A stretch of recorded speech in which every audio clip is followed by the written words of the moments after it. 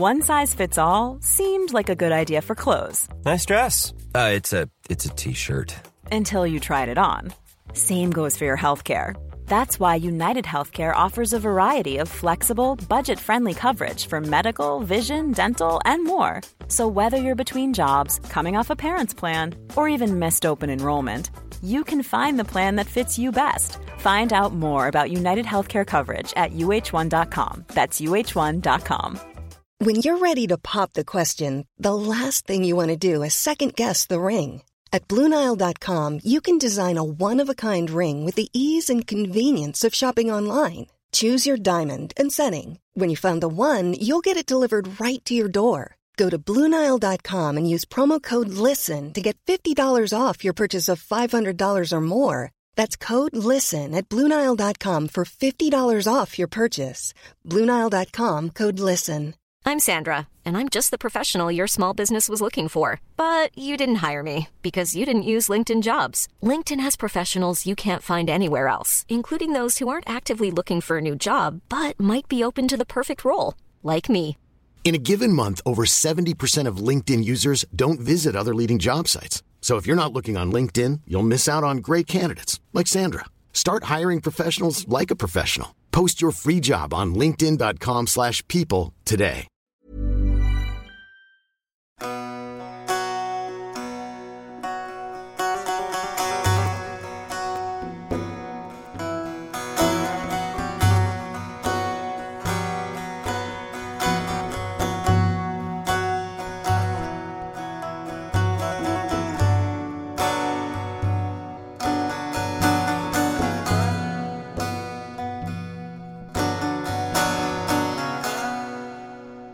The tradition of Sufism has brought some of the most amazing examples of artistic expression in history, from music to visual arts and, probably most famously, literature. While the mystical experiences pointed to can never be fully articulated or expressed in language, as Rumi himself points out in the opening to his Masnavi, nonetheless, Sufis across history have loved to express their various states of consciousness, particularly through poetry. Whether it be the Tarjuman al-Ashwaq by Ibn Arabi, the At-Ta'iyya al-Kubra by Ibn al-Farid, the already mentioned Masnavi by Jalaluddin Rumi, or the many verses by the Turkish poet Yunus Emre. But one of the most revered and important works of Sufi poetry in history, one whose imagery has inspired innumerable mystics and artists since then, is the monumental work called The Conference of the Birds, written by the 13th century Persian poet Fariduddin Attar. A true classic and masterpiece not only of Sufi poetry, but of Persian literature in general, this work serves as a beautiful account of some of the most foundational and fundamental doctrines and ideas in Sufism, while also being incredibly engaging and beautiful to read at the same time. So join me as we dive deeper into the mind of Attar and his Conference of the Birds. When it comes to the world of Sufi poetry, Rumi is probably the most famous around the world. Translations of his works have been bestsellers in the United States and in Europe. But to those familiar with the topic, Attar isn't too far behind him, his works having been translated various times and often being referenced in other media or literature. Indeed, the great Rumi himself saw Attar as one of his main inspirations, and Attar in general is often upheld as one of the all-time greats of Persian poetry. There's a lot to be said about the Conference of the Birds, as we will see, but there isn't as much to be said about Attar himself. We know very little about his life beyond legendary hagiographical accounts.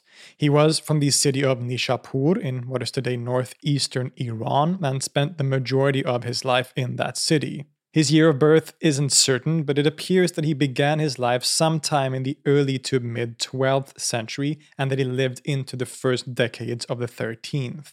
He doesn't seem to have been all that famous outside of his hometown during his life, although at the same time, Rumi, who was a younger contemporary, held him in great esteem, so he must have been famous to some degree. His personal name was Muhammad, and he was given the honorific name Fariduddin, which doesn't give us much information either. But his pen name, and the name by which he is known to most people, is Attar, which means something like perfumer, and carries with it connotations of being a seller of perfumes or drugs, as in medicine, essentially. So it's quite possible that he came from a family of pharmacists and that he himself might have held this as his profession. Indeed, he makes reference himself to the fact that he wrote his poems in a darukhane, a Persian word meaning a chemist store or drug shop, essentially. Other than this, it's hard to say anything with certainty. It's said that he traveled for a period all around the Islamic world, from Mecca to Baghdad to Egypt and much more. Perhaps he would have studied under certain Sufi masters, but his relationship with Sufism is also a point of debate. It would seem obvious that he was involved with Sufism in some way, given the prominence of Sufi themes in his poetry, as well as the widespread popularity of Sufism at the time. But some scholars argue that he may be more of an interested and educated outsider, being inspired by Sufis, their lives and teachings, but not being initiated into a Sufi order per se.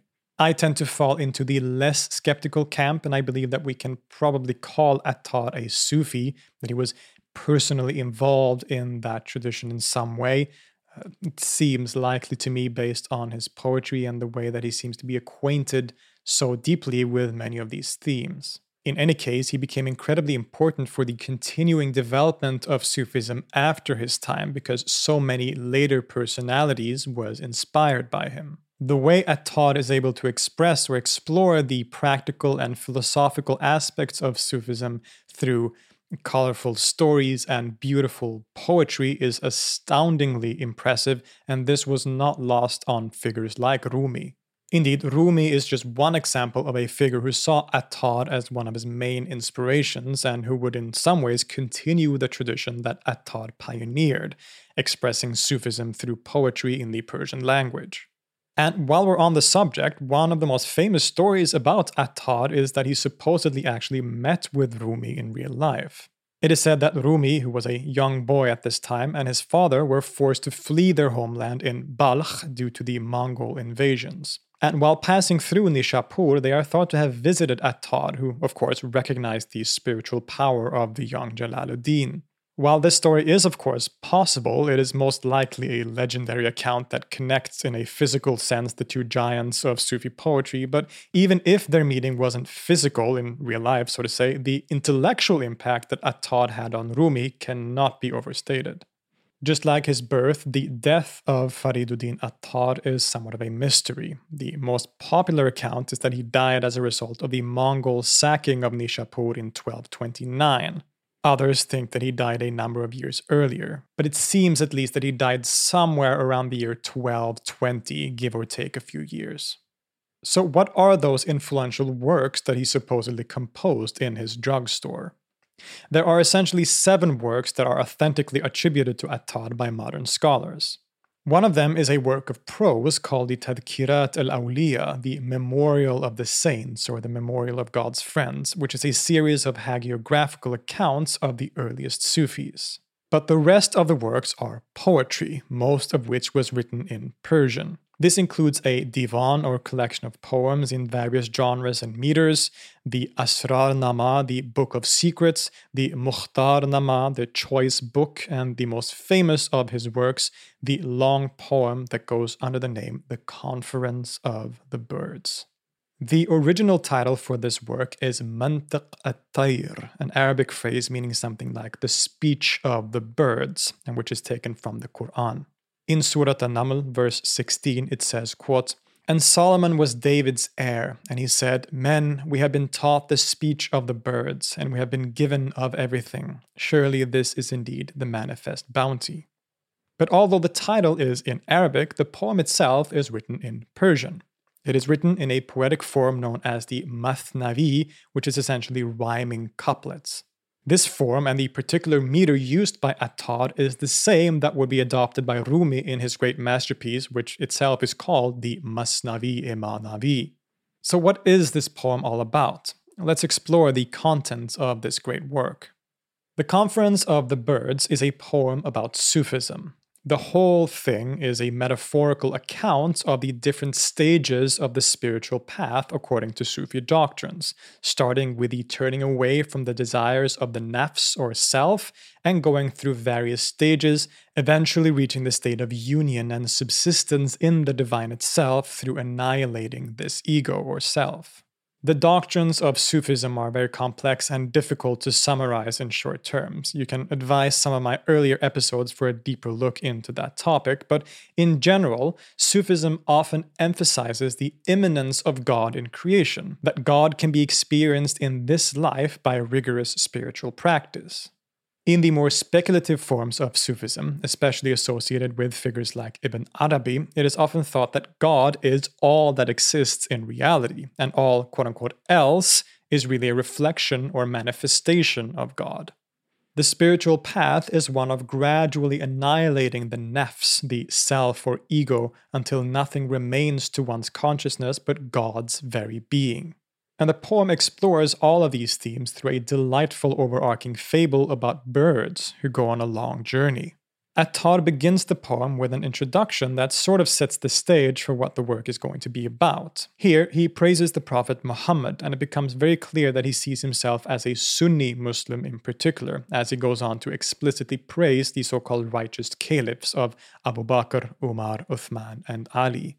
But this introduction also gives us some indications of those classic doctrines that are often associated with Sufism, such as the monistic tendencies that we can sometimes find in that tradition.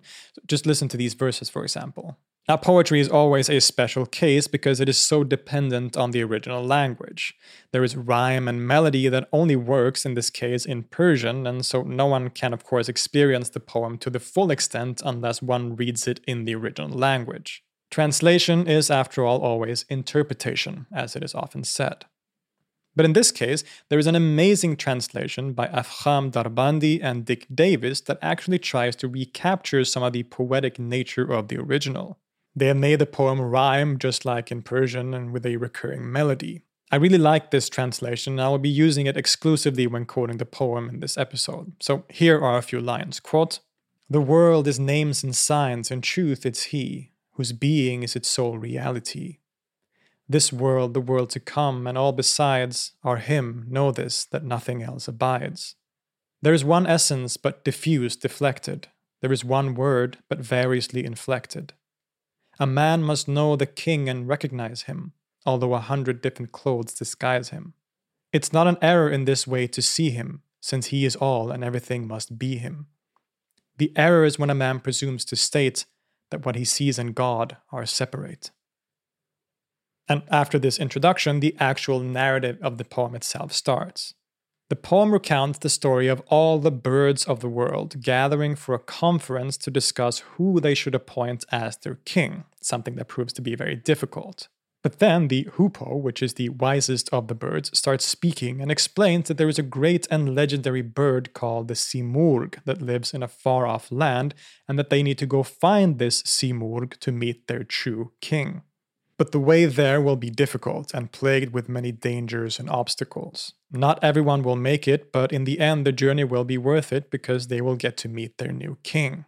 The poem then goes into a new section where each of the other birds starts making excuses for why they can't go on this journey. Here, each bird represents an aspect of the nafs or ego that clings to worldly things. One bird is attached to his possessions, another to reputation, and so on. In turn, each bird expresses their complaint and excuse, and each time the hoopoe answers by refuting their statements, pointing out that they are being misled by the self into ruin. He does this by telling all sorts of colorful stories, many of them taken from folk tales, legends, or the lives of earlier Sufis, and all of which has a clear message that critiques the human tendency to be occupied with the nafs and the world.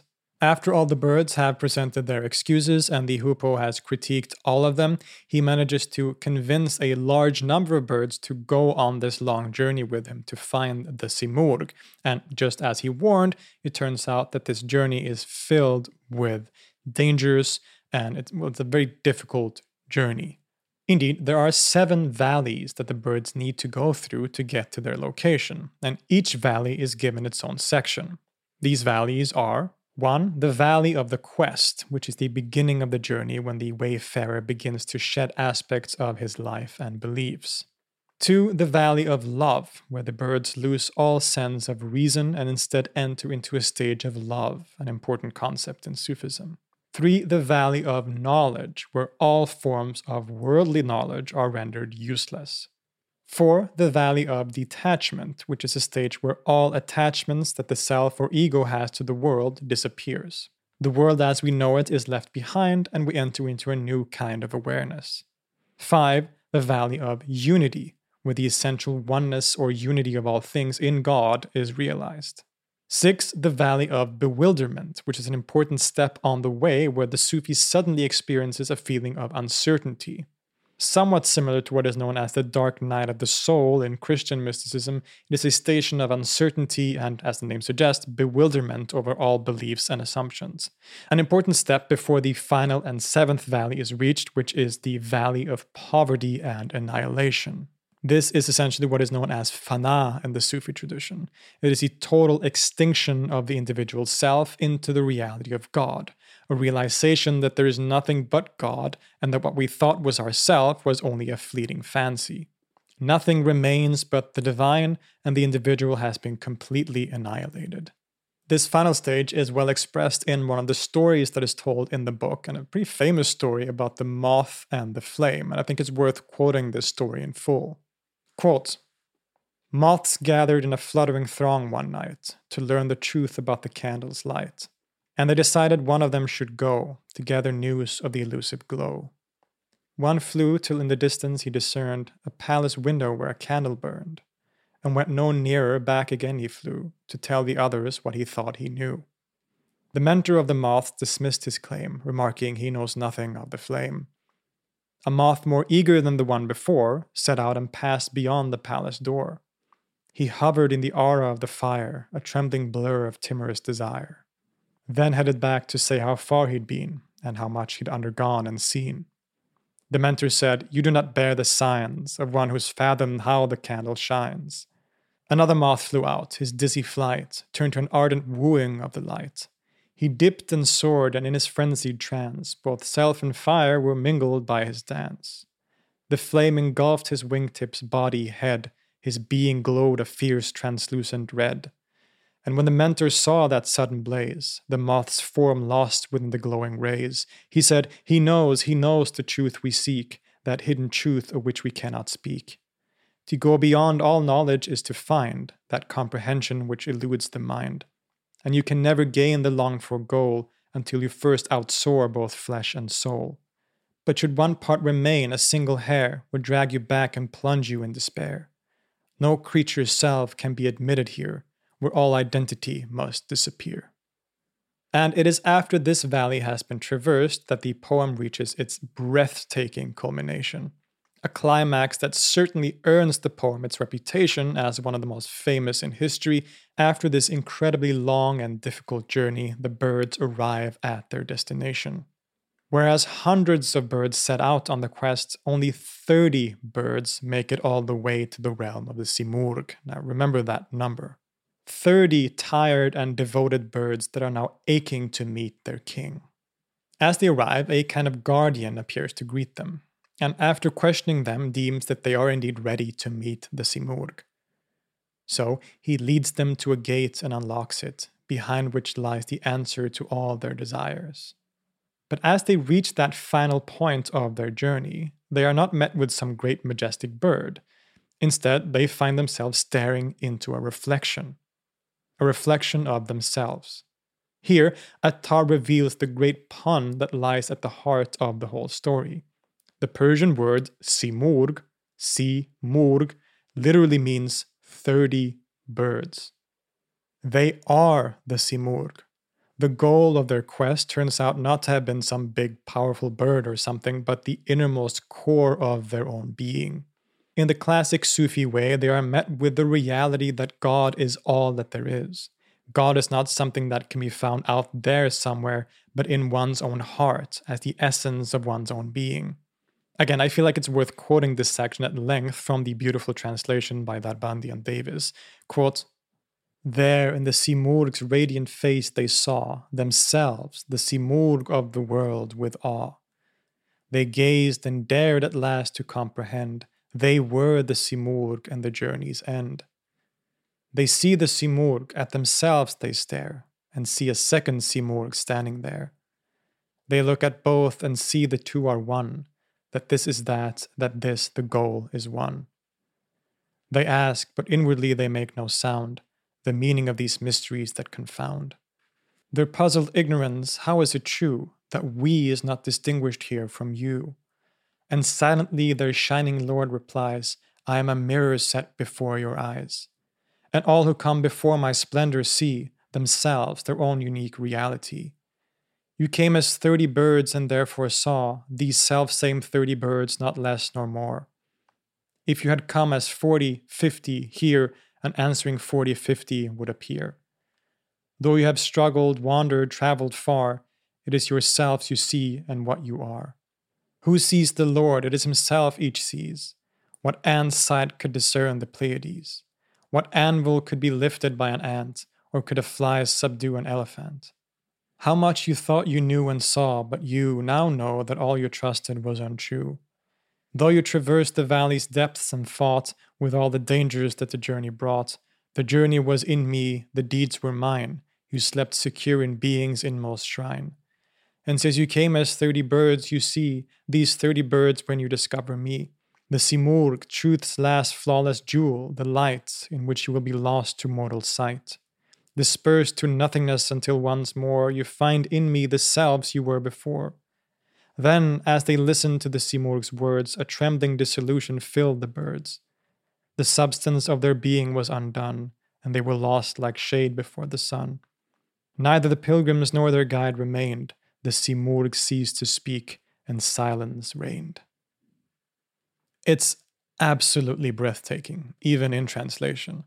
The story then goes on for a little while more, to some degree emphasizing that after fana, or annihilation, comes what is known as baqa, or subsistence in God, where one returns to oneself, but with a kind of newfound perspective on reality based on that experience of union and of annihilation. You can probably tell why this has become such a classic, right? Through the very dramatic, overarching story of the birds and their journey, as well as through the shorter stories spread throughout, which are often very lighthearted and funny, telling tales of lovers, animals, kings, and dervishes, the poem manages to capture some of the most profound ideas and concepts in Sufism through a narrative that is very engaging and beautifully written. The imagery that Attar weaves really enhances the impact of these ideas and transports the reader into a different realm. All the parts of the tale represent an aspect of Sufism. The birds are, of course, us humans and the different desires and attachments that we have to the world. The hoopoe represents the wise Sufi sheikh who leads his student on the spiritual path to God. That path is, of course, represented by the journey that the birds go on, and the 7 valleys represent the stages or stations that the Sufi adept will go through in the process of purifying his soul on the way to union. The Simurgh is God, the absolute reality, who turns out in the end to be immanent in all things, reality and ourselves only being a reflection of his infinite being. This poem, for good reason, left a major impact and mark on later Persian poetry and on Sufism in general. As we've stated previously, Rumi was incredibly influenced by Attar and the Conference of the Birds, and he probably used it as an inspiration for his own magnificent work called the Masnavi. Aside from Rumi, many other later thinkers would often use much of the imagery that Attar creates in this poem, and a lot of the same style of expressing many of these Sufi ideas come from this poem originally.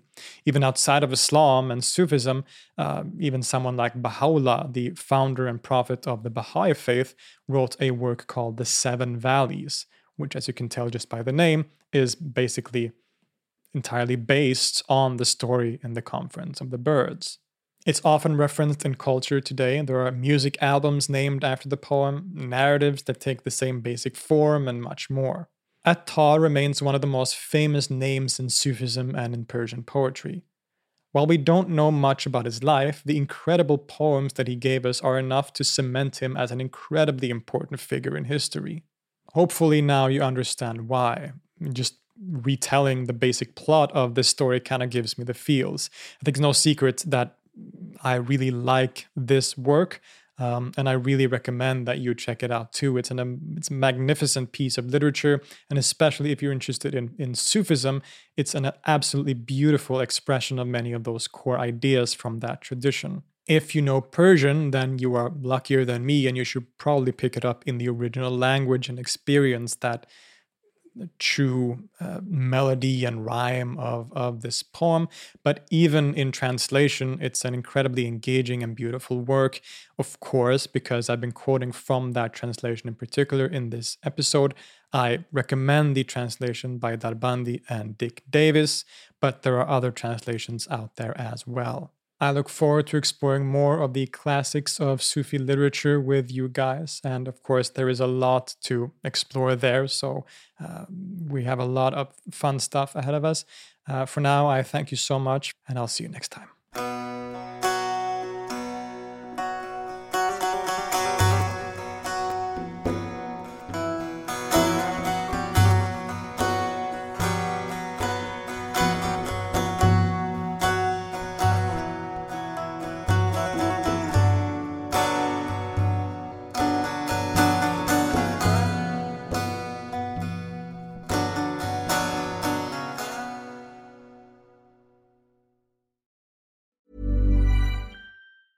Want to get a chiseled look in the jawline? Sculpt and shape your jawline with added volume from Juvederm Volux XC. Juvederm Volux XC is an injectable gel specifically designed to be robust enough to improve moderate to severe loss of jawline definition. And it is the first and only hyaluronic acid filler approved for the jawline. Add volume to your jawline for a chiseled look with Juvederm Volux XC. For important safety information and to find a licensed specialist, visit Juvederm.com. That's Juvederm.com.